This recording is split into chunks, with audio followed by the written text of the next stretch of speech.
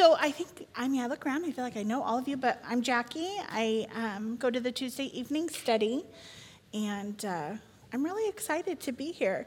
But I have to say, I've had a morning. I feel like I've had a whole day right up till now, and so we're going to pray again because I need it. Father God, we just come before you this morning, and I pray, I thank you, God, that we can be here. I thank you, God, that you have a message for us. And I pray, Lord, that as it goes out, that I'm not bound by the things written on my paper, but by your Spirit.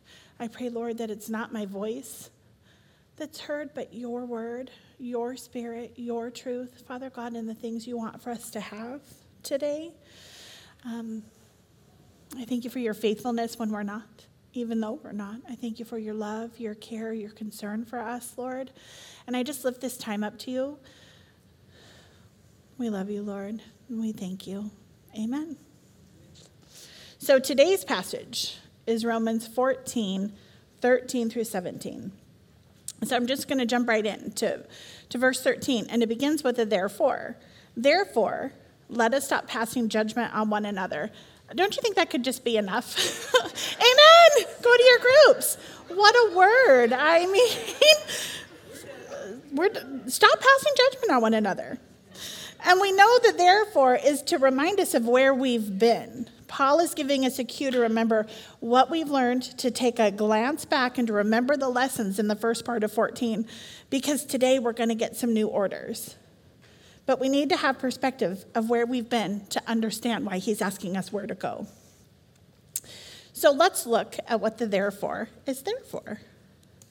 Angela shared verses 1 through 16, and in that we learned, this isn't an exhaustive list, there were so many other things, we are to be accepting and not judging of one who is weak in the faith. There is no place for quarreling among believers over the non-essentials. The weaker should not regard with contempt a fellow believer who exercises their liberty. Our non-essential liberties and convictions are between us and the Lord, and that we need to make sure that we're honoring God in our liberties and not just running around exercising our freedoms. In verses 7 through 12, we learned, well, hopefully we knew it already, but it was just a reminder. But we're not to live for ourselves. Yes, Janet pointed out there is an aspect of self-living. We get ourselves out of bed, we put our clothes on, we go do the things. But we need to remember that we don't live for ourselves. And we need to remember who we do live for. We are called to live for the Lord and die for the Lord. Janet, sorry, I didn't mean to call you Jesus. Just like last week, you're like, I don't write the commentaries.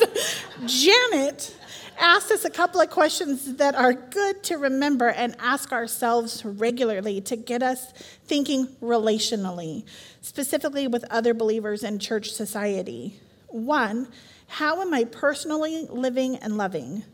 And 2, am I doing unto the Lord? Such good things to self-evaluate. Another thing Janet said, and let me say, both Janet and Angela's messages were so good. If you missed them, you have to go back and hear them. Watch them. You get to watch them now. Go back and watch them.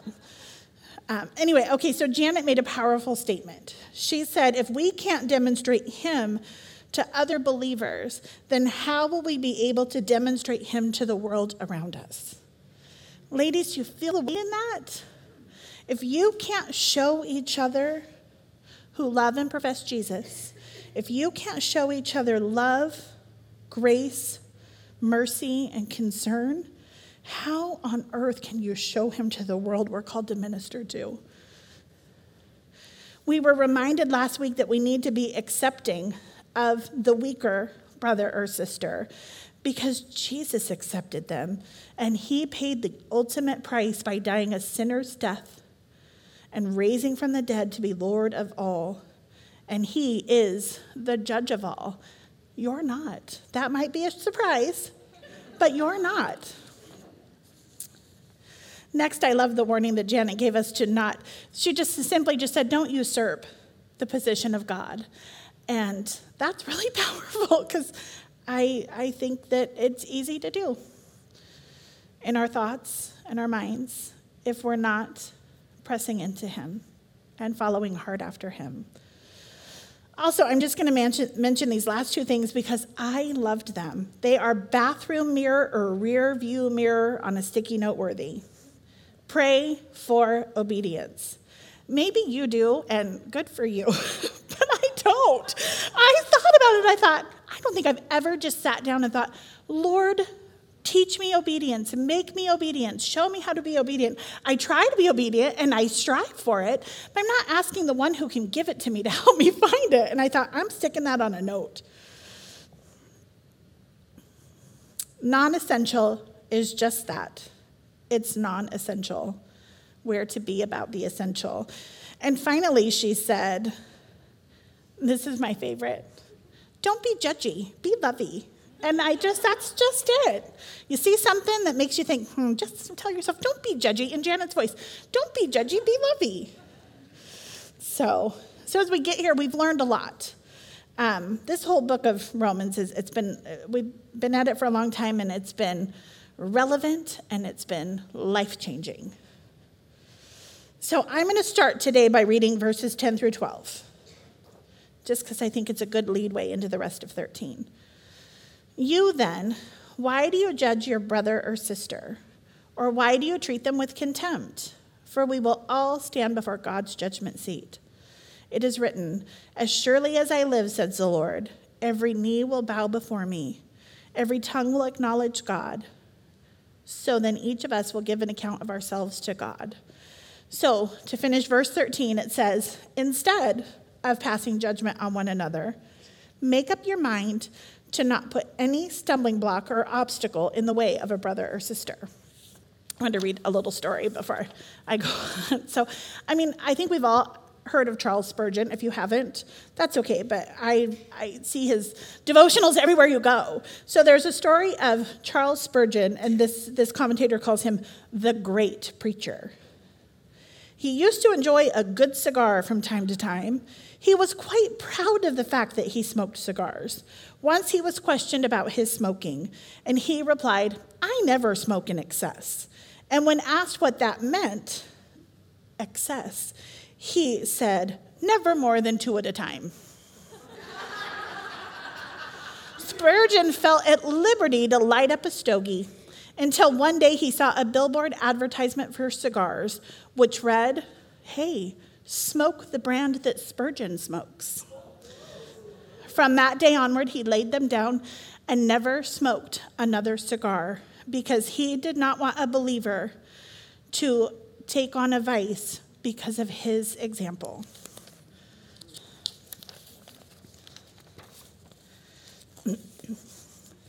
We're called to action here, to have a real heart change, to be purposeful, to live mindfully, so that we will not cause another to stumble. Stumbling block is defined as a metaphor, and I'm really glad they defined it as a metaphor, so we're not out trying to get big rocks and carry them and lay them in front of each other, although we might be less likely to stumble each other if we had to go pick up a big rock and drag it around. But regardless, it's a metaphor for a behavior or attitude that leads another to sin or into destructive behavior. We are called to purposefully lay aside our judging hearts and condemning attitudes for the sake of others. Stop sweating the small stuff and live purposefully for Jesus.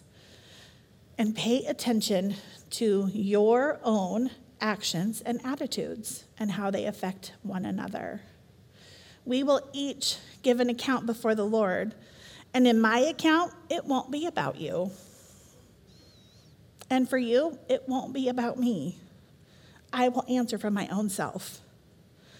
I don't know about you, but I expect the world to try to destroy me.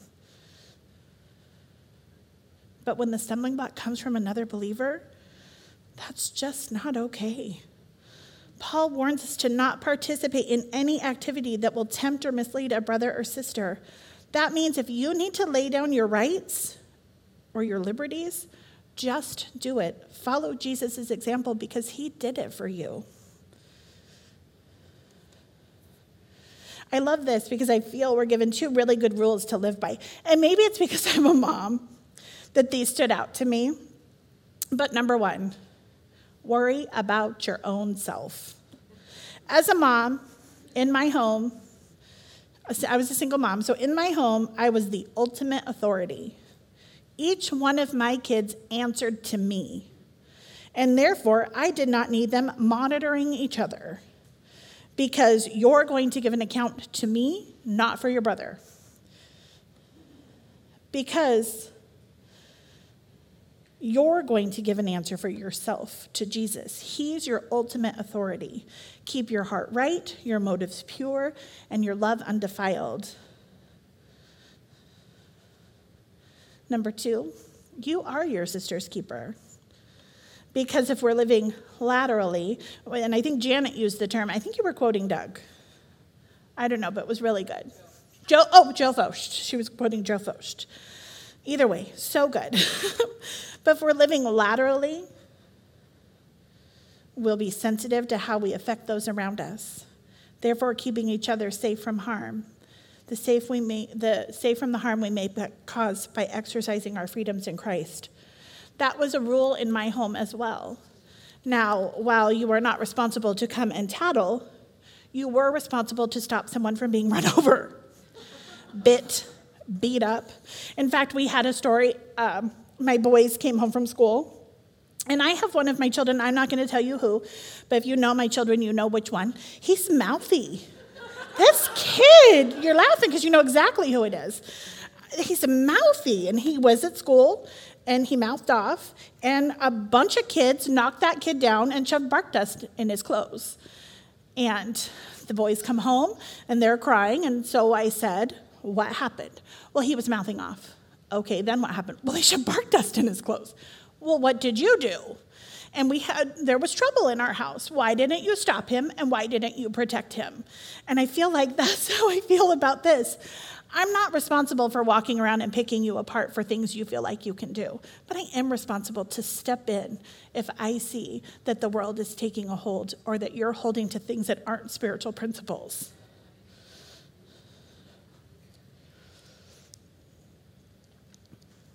We need to be living purposefully, and that is love in action. And love is everything. Verse 14 says, I am convinced, being fully persuaded in the Lord Jesus, that nothing is unclean in itself. But if anyone regards something as unclean, then for that person it is unclean. If your brother or sister is distressed because of what you eat, you are no longer acting in love. Do not by your eating destroy someone for whom Christ died. That to me was so profound. By exercising your liberty, you, me, we have the ability to destroy someone who Christ died for. We can hiccup their walk. We can lead them on a path that leads to destruction. We can hurt them. And that person is someone who Christ died for. When I read that, I thought about that. And, I picture the scene from the movie The Passion of the Christ. I don't know if you've seen it. What a hard movie to watch. We see him tried, beaten. Beaten isn't even the right word. We can't even, and they couldn't even portray what he really went through because nothing, I believe, could be that horrific. And why did he do it? Why was he beaten, ridiculed, flogged? Why did he go through all of that? He did all of that to die the sinner's death, to be buried and raised from the dead to conquer sin for us. Want to talk about laying down your own rights? Tormented and ridiculed, and you use your liberty improperly. And your love has become, if you use your liberty improperly, your love has become past tense. Paul knows our humanity so well that he has to warn us not to destroy each other with our freedoms in Jesus.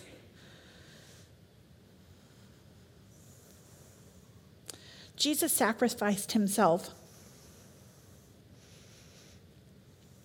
for us.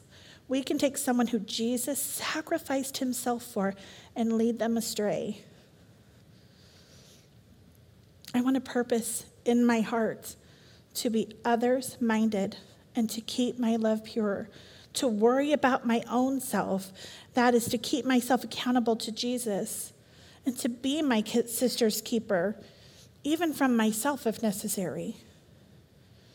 I know in my walk that I have hurt others. It's a terrible feeling, and it never goes away. I don't know if you've ever been there, but you'll just be driving and think, I did that to someone. And I've been hurt and the same. It's not good. But if we can live purposefully and measure our words and our actions with God's grace and his mercy, if anyone regards something as unclean, then for that person it is unclean. So what is unclean? We have in the last 2 weeks had some great lists of non-essentials. For some that are liberty and for others a strict no-go. We have maybe even ruffled some feathers. I might join in that at some point today. This list is not meant to convict, to point a finger. Some of these things I find liberty in, and some of them I don't. Just listen and think about how these make you feel.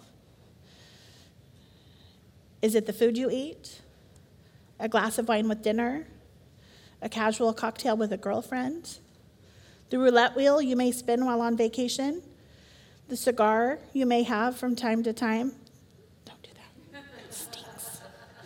Is it your TV shows? Movies? Do you enjoy secular music? Is it the sports you watch or the sports you play? The concert you attended? Are you pre-trib, post-trib, mid-trib? Do you get a Christmas tree? Do you have Halloween traditions? Is it your Harry Potter socks? Do you tattoo? Do you wear jewelry, clothing? Do you Facebook, TikTok, or tweet? We know there are so many things going on around us every day, and there are so many options right now of no spiritual relevance. But they can be decisive, so why engage? We know that these things are not what makes one unclean in and of themselves. But for some, these can be a path to ruin. I want to share a quote from Sandy Adams. He says, "The church tends to complain about rock music. They call it evil. But what is the difference between a C note played on the grand piano and a C note played on an electric guitar? Obviously, there's no difference. What makes any form of music good or evil is the message it communicates and the spirit in which it's played." Paul is convinced that nothing in the world is intrinsically evil. It becomes good or bad by how it's used. Its use determines whether it's moral or immoral. One man can use an object for the glory of God, and another can be ensnarled by the same object. The problem is not the object, but the man. We know that these things are not what makes one unclean. What makes them unclean? Matthew 15:10, Jesus called to the crowd and said, "Listen and understand. What goes into someone's mouth does not defile them, but what comes out of their mouth, that is what defiles them." He goes on in verse 16 to say, "Are you so dull? Don't you see that whatever enters the mouth goes into the stomach, out of the body? But it's the things that come out of a person's mouth, from the heart, that defile them. For out of the heart comes evil thoughts, murder, adultery, sexual immorality, theft, false testimony, slander. These are what defile a person, but eating with unwashed hands does not defile them." We know that we can eat whatever we like, but there is more to it than this. This is talking about our liberties in Jesus. And while there are so many things that are okay for us to eat, drink, do, and say, if that liberty over love causes someone to stumble, we have lost the action of love, and our verb has become past tense. If it's a liberty If it's a freedom in Christ, then it should be just as easy to restrain as it is to indulge. Joe Focht said, demonstrate by example. I mean, I just loved that. Demonstrate by example. He was just plain and simple. And that was really convicting to me. Because I want to be the example of somebody who can be looked at, who can be followed. I want to be someone who can say, follow me as I follow Jesus. Not do as I say, not as I do. Verse 16, therefore, do not let your good be spoken of as evil. For the kingdom of God is not eating and drinking, but righteousness and peace and joy in the Holy Spirit. So much of Paul's teaching in Romans 14 is about eating and drinking what is acceptable. Yet the underlying is just as relevant today as when Paul shared it. We are to live for God. And what we do and do not do should come out of a heart of conviction and love, not because of rules and regulations given by others, but because God has revealed something is acceptable before him, and we should be confident. We need to be patient and kind and loving with each other without causing harm. And just the same way, we should not allow others the opportunity to judge our freedoms and convictions that come from the Lord. And I think what Paul is saying here when he says, do not let your good be spoken of as evil. So let me ask you a question. Can this be accomplished by not giving the opportunity to be judged, criticized, or receiving contempt? I'm not saying we hide and treat our freedoms like dirty little secrets, because they're not. But I think we can enjoy our freedoms in Jesus without flaunting them like a badge of honor or a flag of victory, or pushing them off on one another like they're good for everyone. Use discernment. Maybe ask ourselves, who does this edify, and who can this hurt? The best example that I had was social media. So many people live their lives right out there. It's become a huge part of our culture. And I admit, I'm on Facebook and Instagram, but it's very few and far between that I will post or like anything unless it's a scripture, a puppy, a kitten, or a baby. I think sometimes we forget that people are looking at us when we post that cocktail, or a politically charged statement, or that derogatory meme. And while I'm allowed to, I'm a grown-up. Who does it serve? Who is it building up? And who could it possibly be tearing down? I learned this the hard way. I once posted a picture of a constitutional right that I have. I enjoy the right. I exercise the right. And I posted a meme. It was very innocent. But the message that I got back was less than innocent, because I hurt somebody with it. Why did I post it? I don't know. It doesn't do anybody any good to know that about me. I don't know. So don't get me wrong. I'm not saying don't do social media or don't share your lives, but ask yourself, who is this serving? Who can I hurt by this? Can a picture of a simple liberty trip someone up? Convictions are funny because we have our own convictions. What's wrong for me can very well be right for you. And years ago, we had an elder we were friends, who was going to Vegas. And I'm like, oh, what are you going to do in Vegas? It was a family reunion. And I'm like, well, surely you're not going to gamble. And he's like, well, I might. I'm like, well, you can't. He's like, why? I said, because that's sin. He's like, oh, okay, go get the Bible and pull that up for me. And I was like, well, wait, it's there. I can't believe I couldn't find it. And so we had a sit-down conversation, and he said, on the weekend, I may go to the movies and out to dinner, and my wife will go together. We may spend $100 going out on a date. He said, so we've decided that we have $50 to do with whatever we want. We can play a penny slot, or we can play this or that. And I was like, okay, I'm not a gambler, and that's fine. You do that. He felt great with it. There was no condemnation for him with the Lord. Go and do it. So I was in Vegas for a conference, and I thought, I'm going to do that. I am not going to go to a show. I'm going to take $50, and I'm going to go into the casino. And don't ask her about this, because my daughter always gets mad when I talk about it. She flew down. We were doing Vegas together. We went into the casino.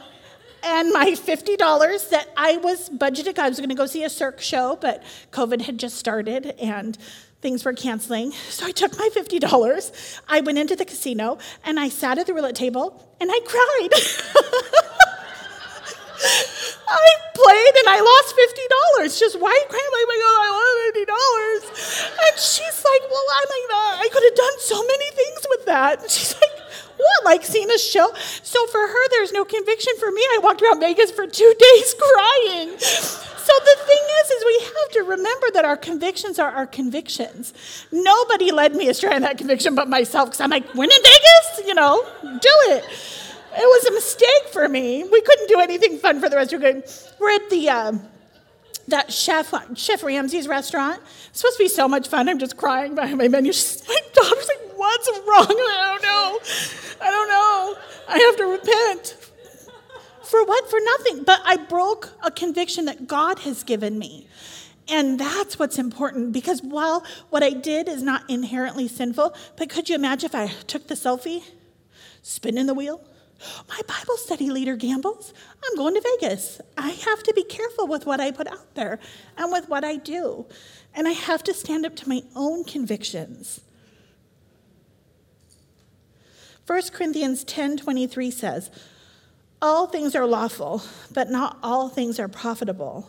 All things are lawful, but not all things edify. Our study today ends with this verse. The kingdom of God is not eating and drinking.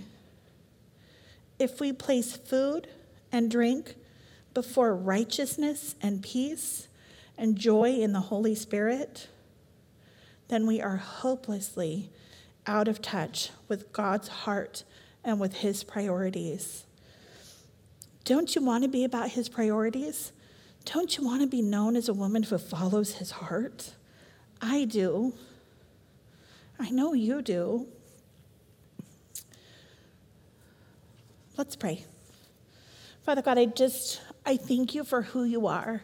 I thank you that you love us. I thank you, Lord, that as you grow us and mature us and form us, that you help us to tackle the hard things, the things that we might not even have ever known could be hard, Lord, but you help us to be conquerors in you, Father God. Make us women about your work. Make us women about your love. Make us women about your hope and your peace and your steadfastness, Father God. Make us women who are willing to surrender for each other. Father God, I pray as we go to our groups that you would minister mightily and boldly to us today, that you would allow us to be iron sharpening iron. I know there are so many nuggets to be shared, Lord, that I just didn't even come close to getting. And I just pray, Lord, that as we do this in our groups, Lord, that you would minister deeply to us, that you would touch our hearts. And today, we would leave a little more like you. We love you. We praise you in your mighty name. Amen.